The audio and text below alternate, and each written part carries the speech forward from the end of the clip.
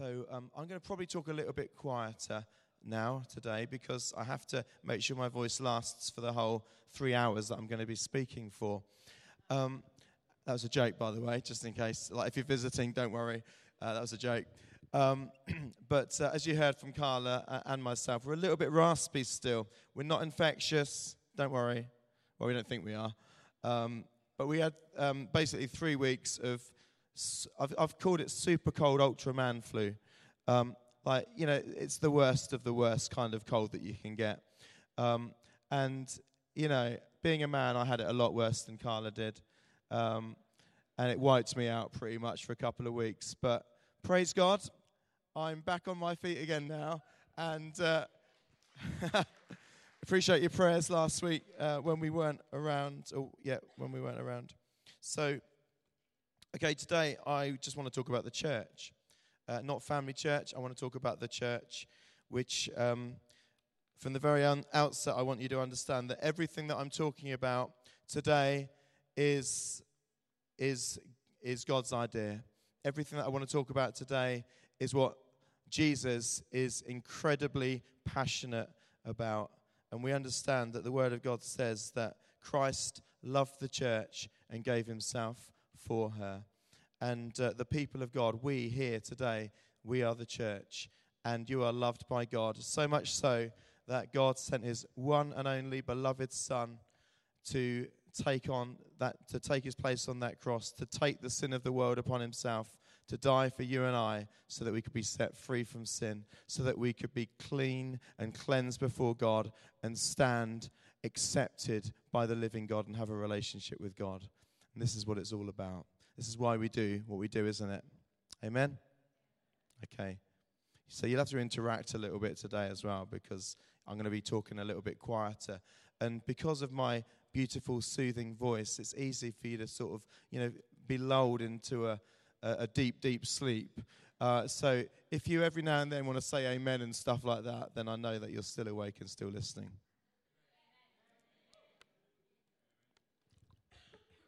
So my aim today is to look at what the church is, and so that we can better understand the purpose of the church and how we fit into it. So Matthew chapter 16, verses 13 to 19. When Jesus came into the region of Caesarea Philippi, he asked his disciples, saying, "Who do men say that I, the Son of Man, am?" So he's obviously already identifying himself as something here. He's identifying himself here, first of all, as a human, the Son of Man. And remember, Jesus was all man, 100% man, 100% God. So they said to him, well, some say John the Baptist, some Elijah, others Jeremiah, or one of the prophets. And he said to them, "But who do you say that I am?" Simon Peter answered and said, "You are the Christ, the Messiah, the deliverer, the one who God has sent to deliver his people, the Son of the living God." Jesus answered and said to him, "Blessed are you, Simon Bar-Jonah, for flesh and blood has not revealed this to you, but my Father who is in heaven. Also, I say to you that you're Peter, and on this rock I will build my church, and the gates of Hades shall not prevail against it. I will give you the keys of the kingdom of heaven, and whatever you bind on earth will be bound in heaven, and whatever you loose on earth will be loosed in heaven." So Jesus says, upon this rock I will build my church. Now, it's interesting, the name Peter, it means a rock, a pebble, a stone. But of course, Jesus isn't only referring to Peter, who very much was involved in the founding of the church, but actually he's referring more so to himself. Jesus is the rock upon which we stand. The Bible says that we've been taken from the miry clay and set upon a rock. Our feet have been set upon the rock, and that is Jesus. Amen? Okay, amen? Okay, and isn't it good to know that we were once standing on sinking sand, but now our feet have been placed upon the rock? Because in this world, it feels like sinking sand sometimes, doesn't it? In this world, there is much to be troubled about. But Jesus said, don't let your hearts be troubled. Don't be afraid. Believe in God. You believe in God, you also believe in me. Because Jesus and the Father and the Holy Spirit are one God. And we have this God working on our behalf, don't we? He is working behind the scenes of our lives. He is for us and not against us. Amen? Okay, so he is the one in whom we trust in the midst of a very troubled world. So in this passage, Jesus says, I will build my church. And that word church is the Greek word ecclesia.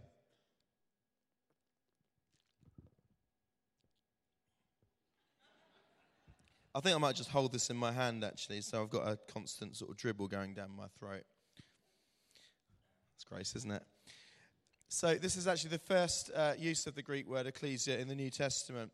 And it refers collectively to those who have put their faith in Jesus Christ and become citizens of the kingdom of heaven, the kingdom of God. Now, this passage reveals two main truths about the church. Number one, say number one. The church belongs to Jesus. Amen? Who does it belong to? Okay. Number two, it's Jesus who builds the church. Who is building the church? Okay, and that word builds. I will build my church. It means establish, grow, increase, mature. Okay, that's what Jesus meant when he said he would build his church. So it wasn't just about bringing people into the kingdom, but it was about the people of the kingdom growing in spiritual maturity so that they could best represent the kingdom of God to the people of this world. Amen. So every picture in the New Testament of the church reveals this truth that Jesus is, that the church belongs to Jesus, that he's Lord of the church. First of all, the picture of the temple that the New Testament uses to describe the church. In the temple, Jesus is the cornerstone. Yeah? And the building cannot stand and has no direction without Jesus in his rightful place when it comes to seeing the church as a building, as a temple. Another picture of the church in the New Testament is a body. Jesus is the head, and the body is helpless without the head leading the body and guiding the body. Amen? The body has no life without Jesus in his rightful place, yeah? The church is described as a flock in another place, and Jesus is the chief shepherd of the flock of God. This is his church, amen? The flock becomes scattered and vulnerable when the shepherd isn't watching over his sheep. We need Jesus to be in his rightful place as chief shepherd over the flock. And the church is also described as a bride. And Jesus is the groom or the husband who loves his bride, the church. And the bride is told to submit to her husband. And that's important that we understand that the church should be submitted to Christ. The bride and the groom are one, and they don't make sense without each other. Amen? So the church belongs to Jesus. And it's also Jesus who builds the church. You know, we see in Scripture that true and significant and lasting growth, in other words, growth that goes even beyond the grave, growth that takes us into eternity, can only come from one source, and that is Jesus himself. If you want true growth in your life, you've got to go to the source that will bring true growth. You know, the woman at the well, she was drawing water, natural water, and it would quench her thirst. But actually, it's so important that she realized that Jesus is the living water, that actually if she didn't ever want to thirst again, she could drink of the living water that Jesus would give her. Amen? So true, lasting, significant growth only comes from one source, Jesus. In Psalm 127, verse 1, it says, unless the Lord builds the house, they labor in vain who build it. Okay, so Jesus needs to be in charge of building his house, growing his church. Amen? In 1 Corinthians 3, verse 7, it says, so then neither he who plants is anything, nor he who waters. So this is talking of seed. It's talking of us sharing the message of the gospel, the message of God's word with other people. And it says it's important that there's one who plants. It's important that that's watered, that the message continues to be shared. But there is one who brings increase, and that is God. Amen? God gives the increase. You know, there's no one more passionate about building the church than Jesus. I sometimes feel I'm getting close to having that passion because I love the church. We do anything for the church. We love being used by God to lead his church and be under shepherds of Jesus. There's nothing that thrills my heart more than seeing the flock doing well, than seeing God's people finding green pastures in their lives and finding the plan of God for their life. There's literally nothing that excites me more. Didn't know I was going to get emotional about it though. But there's no one more passionate about the church than Jesus. You know, and we see from this scripture that he's in charge of the building, but we're all to be involved with this process. Do you understand that today? Jesus is in charge of the building of the church, but we're all to be involved with that process. He said, unless the Lord builds the house, they labor in vain who build it. So there's clearly other builders involved, but Jesus has to be in charge of the building. And I realized, and this ties in with what Carla said just now, you know, to be most effective in building the church, I have to be totally submitted to Jesus, to the master builder. When I am, then I'm submitted to the one who's got the blueprints in his hands. I don't want to do it any other way. I want us to build God's church together according to the blueprints that Jesus has for his church, amen? And let me tell you something, we are not going to get it right all the time. In fact, we're going to get it very wrong sometimes. We're going to try things that don't work sometimes. We are always, though, going to endeavor to hear what Jesus is telling us and to do things according to his blueprints. Amen. So, you know, it's an exciting season for us. It's an exciting season for me. And one of the most important things for me at the moment is to make sure that we understand that God wants us to know his presence. There's nothing more important than when we come together, when we gather together as a church family.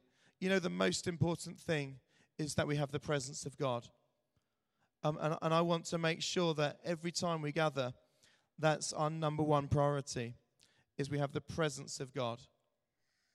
Anyone agree? You know, there's, in comparison to having the presence of God, everything else fades into insignificance, doesn't it? Now, I really believe it's important that we work with excellence, that everything we do glorifies God, that things work well, that we have good systems in place. But actually, without God's presence, we've got nothing, haven't we? So I just want to look at one picture of the church for the remainder of my time this morning, and that is the church as a temple. The church as a temple. And in the Old Testament, the temple was the place of God's presence. Now, in the Old Testament, the Ark of the Covenant was situated at the very center of the temple in the most holy place, or the Holy of Holies. Now, I don't know if you know much about the Ark of the Covenant, but the Ark of the Covenant was basically symbolic of Jesus, the coming Messiah. It was symbolic of Jesus. It was the place of God's presence. You know, the ark was made of acacia wood and then covered with gold. And that represents both the humanity and the deity of Jesus. And then there were these cherubim, these angels on top of the ark, looking down onto the, it was called the mercy seat, and they were looking down onto the lid of the ark, where the blood of the pure lamb would be sprinkled. And, you know, those cherubim, they were at the gates of Eden when man sinned and were cast out of God's presence. But those same cherubim, they're now looking at the blood of Jesus that has made us acceptable to God once again. That God's mercy that has said, come back into my presence. Isn't that wonderful? And in that Ark of the Covenant, there were three things, weren't there? There were these tablets of stone that had the law written on them. There was Aaron's rod, and there was the pot of manna. And all of these things represent man's way of doing things, and the old way of doing things. And they were all in the ark under the blood of Jesus. Because when God looks at us now, he doesn't see us according to the law. He doesn't see us according to, we can never be righteous in our own works to come before God. All he sees is the blood of the Lamb that was sprinkled upon our lives. And I just think the ark gives an incredible picture of God's mercy upon our lives. So this Ark of the Covenant, this was the place of God's presence. It was in the very center of the temple of God. And so God's people, they loved going to the temple to worship. They loved going to that place where they knew God's presence was. David said in Psalm 122, verse 1, he said, I was glad when they said to me, let us go up to the house of the Lord. Speaking of the temple. Because David loved to be in God's presence. But it was never God's desire to dwell in buildings made of stone. Everyone say made of stone. That was not God's desire for his presence to be confined to this big stone temple. And Stephen in the book of Acts, he was brought before the Jewish council, accused of blasphemy, and he explained this to the people that were accusing him in Acts 7, 48 to 49. Stephen said this, however, the Most High does not dwell in temples made with hands, as the prophet says, heaven is my throne and the earth is my footstool. What house will you build for me, says the Lord? Or what is the place of my rest? And then he goes on to bring the answer. And we see that answer right through the rest of the New Testament. And the answer is this, that God now dwells in his people, not in buildings made of stone.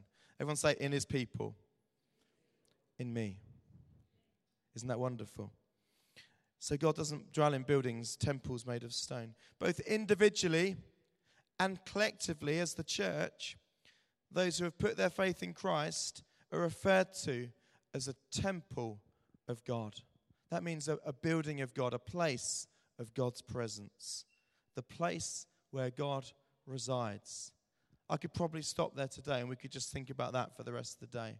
Your life, my life, together, the church. God has chosen to fill us with his presence, to be with us. Isn't that wonderful? With a temple of God. And of course, in the temple, Jesus was at the very center. And that's important, that Jesus is at the very center of this temple, of his church. So 1 Corinthians 6, verses 19 and 20 says this. Do you not know? So 1 Corinthians 6, 19 to 20. Do you not know that your bodies are temples of the Holy Spirit who is in you, whom you've received from God? You are not your own. You were bought at a price. What was the price that we were bought at? The blood of Jesus, the laying down of his life. Therefore, honor God with your bodies. You know, that's a command there, to honor God with our bodies, because these bodies, these lives have been cleansed before God because of the blood of Jesus, because Jesus died on that cross for us. And so, you know, what else is there to do with our lives than it says in Romans 12, doesn't it? This is our reasonable service. Let's come before him as living sacrifices each and every day. Just laying ourselves before him, saying, God, you've cleansed me. Now I want to be used for your glory. I want to honor you with my body, with all that you've given me. Amen? So your life was made clean when you received Christ, so you can know God's presence in your life. That was the only thing separating you from God, was your sin, was your wrongdoing. But Jesus dealt with that on the cross. He took your sin. He paid the price. So nothing separates you now from the Lord. All you have to do is repent of your sin. That means just say, I'm going to turn my back on it. I'm sorry, God. I don't want to live my way anymore. I don't want to live the world's way anymore. I want to live your way. And put your faith in Christ, who gave his life for you. You know, as well as being a temple of God individually, we're also living stones, is how the Bible describes us. Living stones, not old rocks, not big old boulders that have no life, but living stones, bright, shining, I kind of like see our lives as part of the glorious temple of God, as these like bright, shining, wonderful, glorious living stones. And that's what we are now as part of God's church. So not only individually are we a temple, but we're part of the corporate or collective temple of God. It says in 1 Peter 2, verses 4 and 5.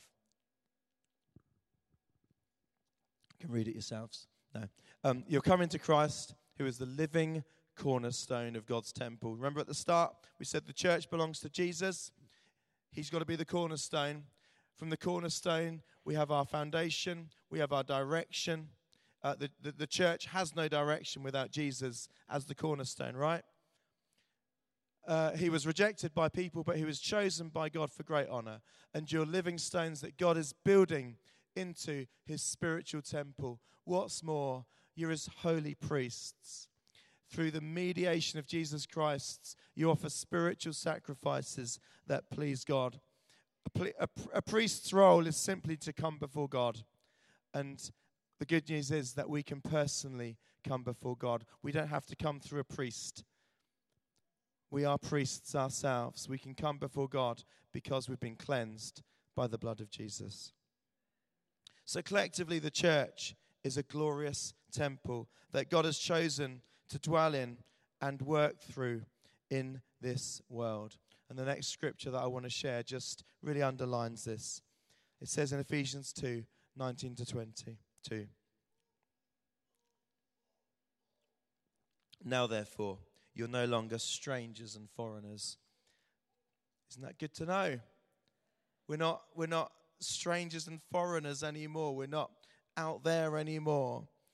But we're fellow citizens with the saints and members of the household of God, having been built on the foundation of the apostles and the prophets, Jesus Christ himself being the chief cornerstone. There it is again. He's got to be the cornerstone, in whom the whole building, being fitted together, grows into a holy temple in the Lord, in whom you're also being built together for a dwelling place of God in the Spirit.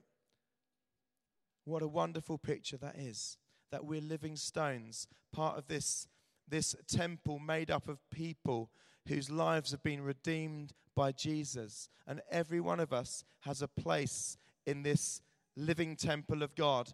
And the whole purpose of us, the whole purpose of the church, is that God can fill the church with his presence in order to bring his kingdom into this world. So that we, the church, can reveal the kingdom of God to the darkness of the world around us. Amen? You know, God made us holy so that he could fill our lives with his presence. And he delights to do this. You know, it's not a chore for God to give us his Holy Spirit. It's not a chore for God to fill you with his Spirit. Actually, the truth is that Jesus said, if you go to the Father and ask, you know, even a loving father in the natural, if you go and ask for a fish, he's not going to give you a snake. If you ask for a stone, for bread, he's not going to give you a stone. How much more does Father God want to give his Holy Spirit to those who ask him? Amen? God loves to pour his Spirit out in your life. Praise God. So he's called us. Everyone say called. You're called by God. Just turn to the person next to you, say you're called by God. Embarrassing, isn't it? It could get much worse. You know, you're called by God. And God's called us as individuals and as the church collectively to walk in holiness, in the holiness that he's given us. He's called us to be a different people in this world so that we can bring his kingdom to this world. I want to share another scripture with you. 1 Peter chapter 2, verse 9. So this just follows on from a passage that we read a moment ago. It says, but you're not like that. You're not like those who reject Christ. You're a chosen people.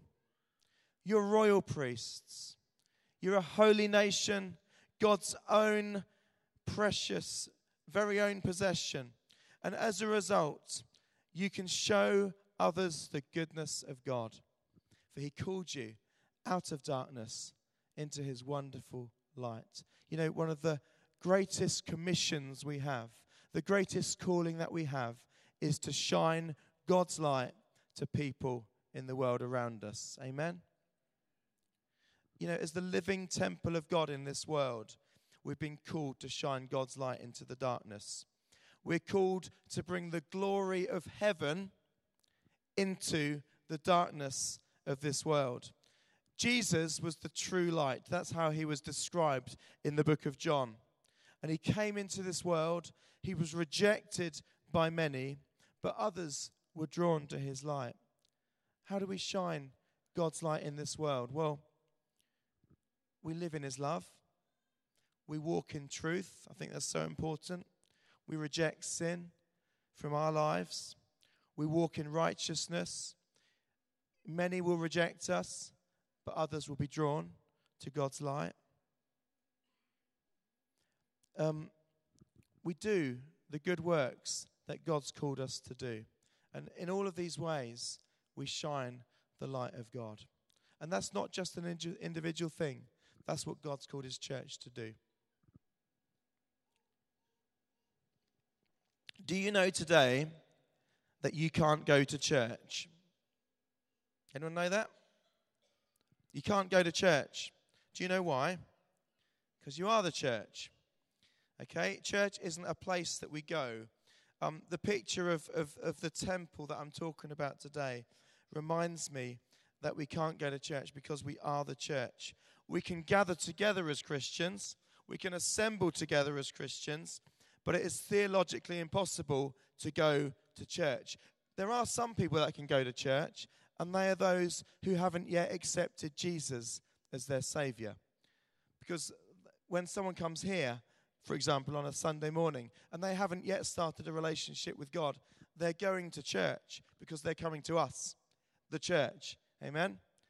So it's never bothered me that we meet in a school. The building is just the building, isn't it? What's important is that the people understand that we are the glorious church that carries the presence of God. And when someone comes into this place, it's not the place that makes a difference in their lives. It's the people of God. It's the presence of God that makes a difference in their lives. Amen? So we're not allowed to say that we're going to church anymore. We know what you mean. But actually, what you can say is, I'm going to see my church family, is I'm going to gather with God's people, stuff like that. Yeah? Now,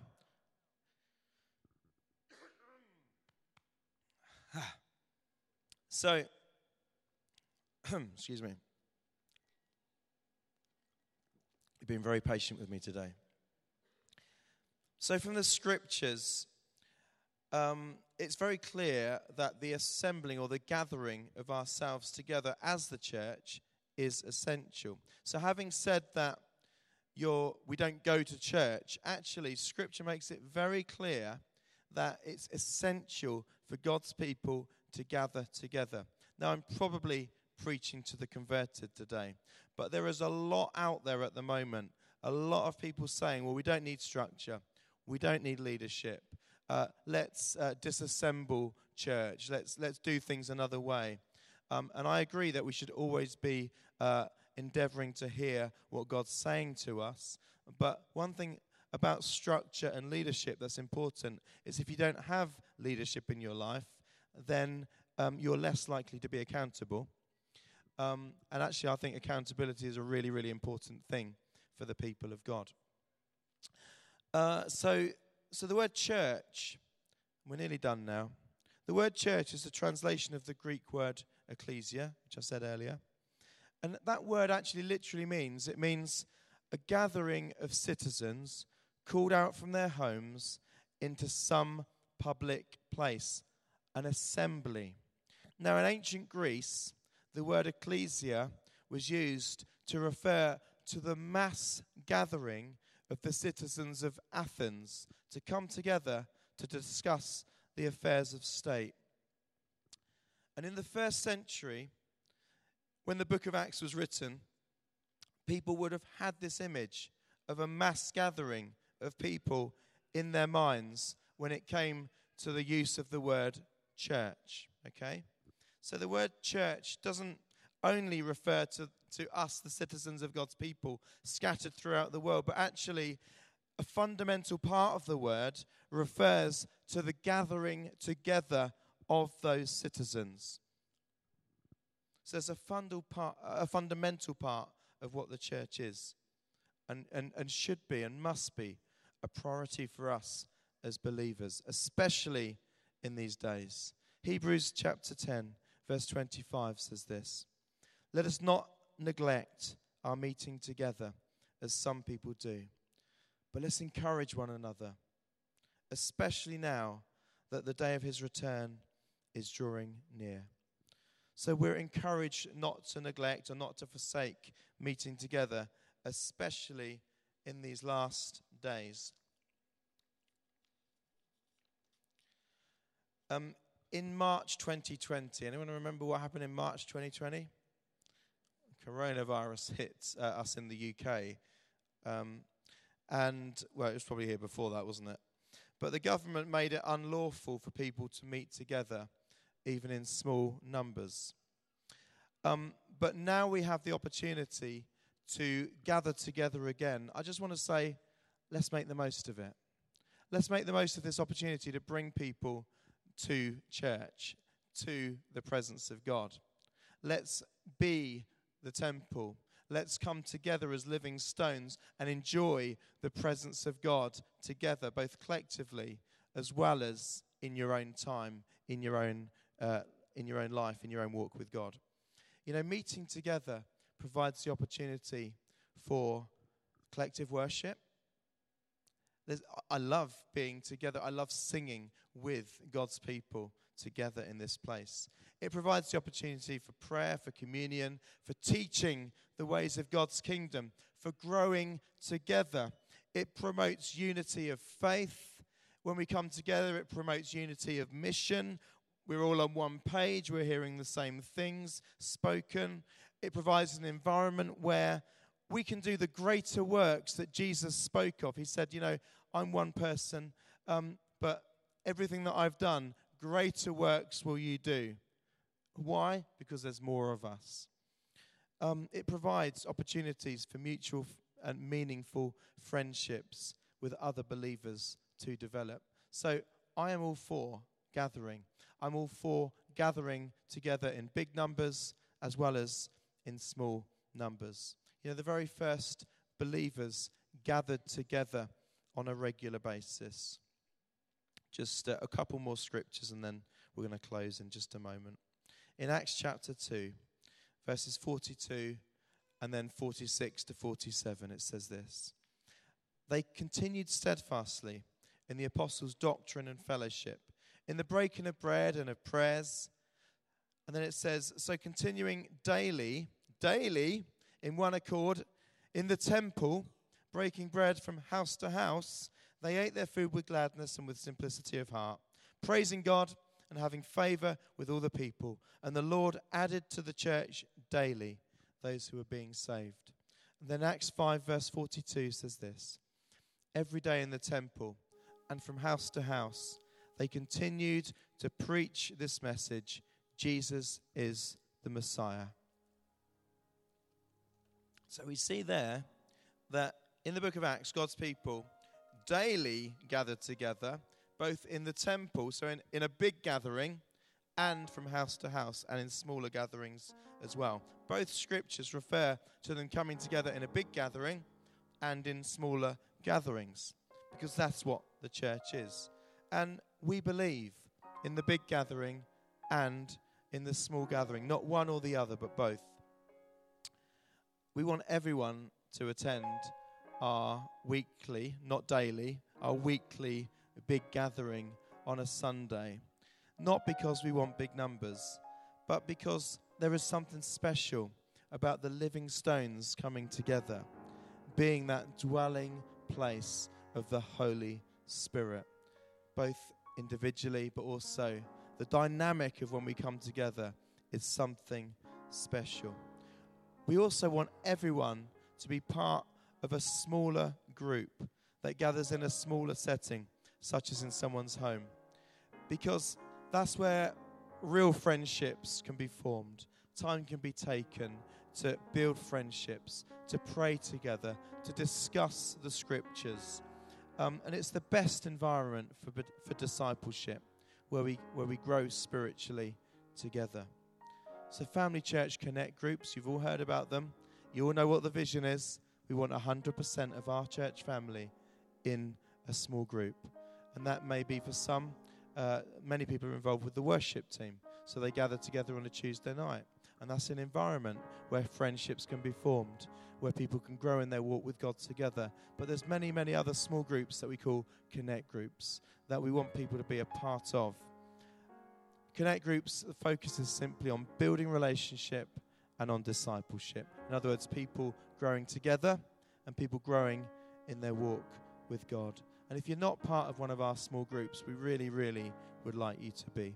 We also need more homes for small groups to meet in, and we also need more leaders to run small groups or to facilitate small groups. You don't have to be an expert professional Christian to run a small group.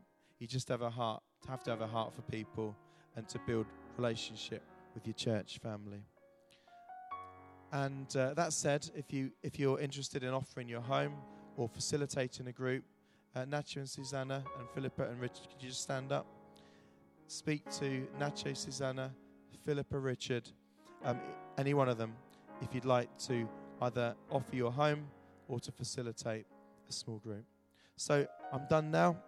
I've run over time very slightly, and I apologise and will apologise to our kids' church workers for that, because I know it can cause them some difficulties. But I just want to finish by saying this.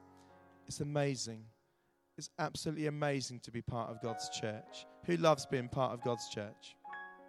Okay, I'm not asking if you like being part of Family Church. Maybe you're here under duress today. Maybe you just hate the fact that you're here. But I love being part of God's church, because God's church is the temple of God. Just turn the mic up a little bit. My voice is going a bit. It's the dwelling place of God's Spirit that He feels and that He works through in order to bring light and hope to the world. Amen? It's His dwelling place. This, not this, but this, the people of God. We're His dwelling place. And God's working through us, and He is bringing light and hope to the world through us. It's amazing to come together in a big gathering, in a small gathering. Let me just encourage you, please make it a priority. Make it a priority to gather. I am preaching to the converted, I know. But if you know anyone that is struggling, anyone that has isolated themselves, anyone that's pulling away, anyone that is believing the lie of you can be a church on your own by yourself, you don't need other Christians. It's a lie. You can't be the church without being with other people. And let's make the most of our freedom in this country that we have to come together as Christians, because it was taken away from us for a while. Let's make the most of the opportunity to come together in person as God's people to be the church. Amen? Just very quickly, you can know God. If you're here today and some of this is new to you, you've not even thought about having a friendship with God before, I just want to say to you today, you can know God. You can know His presence in your life. You know, God loves you. God loves you. He's always been watching over your life. You may not have known that, but He has a plan for your life today. And all you have to do to be able to know God's presence in your life is to say goodbye to your sin. Say, God, I'm sorry that I've sinned. Sorry that I've done wrong in my life. Sorry for everything that I've allowed in my life to separate me from you, because you're a perfect God.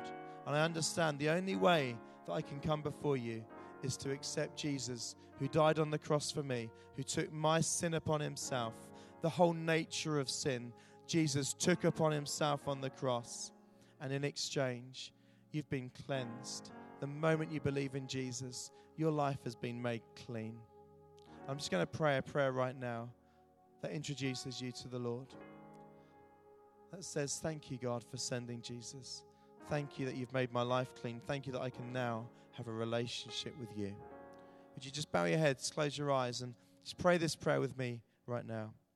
Say, dear Father, I'm sorry for the things I've done wrong in my life. I thank you for sending Jesus to pay the price for my sin. I believe you forgive me and make me new. I surrender to you and ask you to be Lord of my life. Fill me with your Holy Spirit. Empower me to live a life that honors you. Thank you for loving me. Amen. Just keep your heads bowed just for a moment.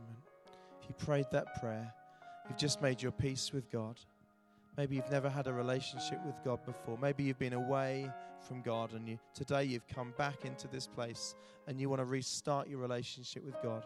Please would you just do one thing for me? Just raise your hand so that I can see who you are today. Be bold, be brave. Just put your hand straight in the air so I can see who you are. Thank you. Thank you. Thank you, Lord. Anyone else here today? You want to walk with God. You want to say no to the world. You want to say, yes, God, I want to do things your way now. Anyone else here today?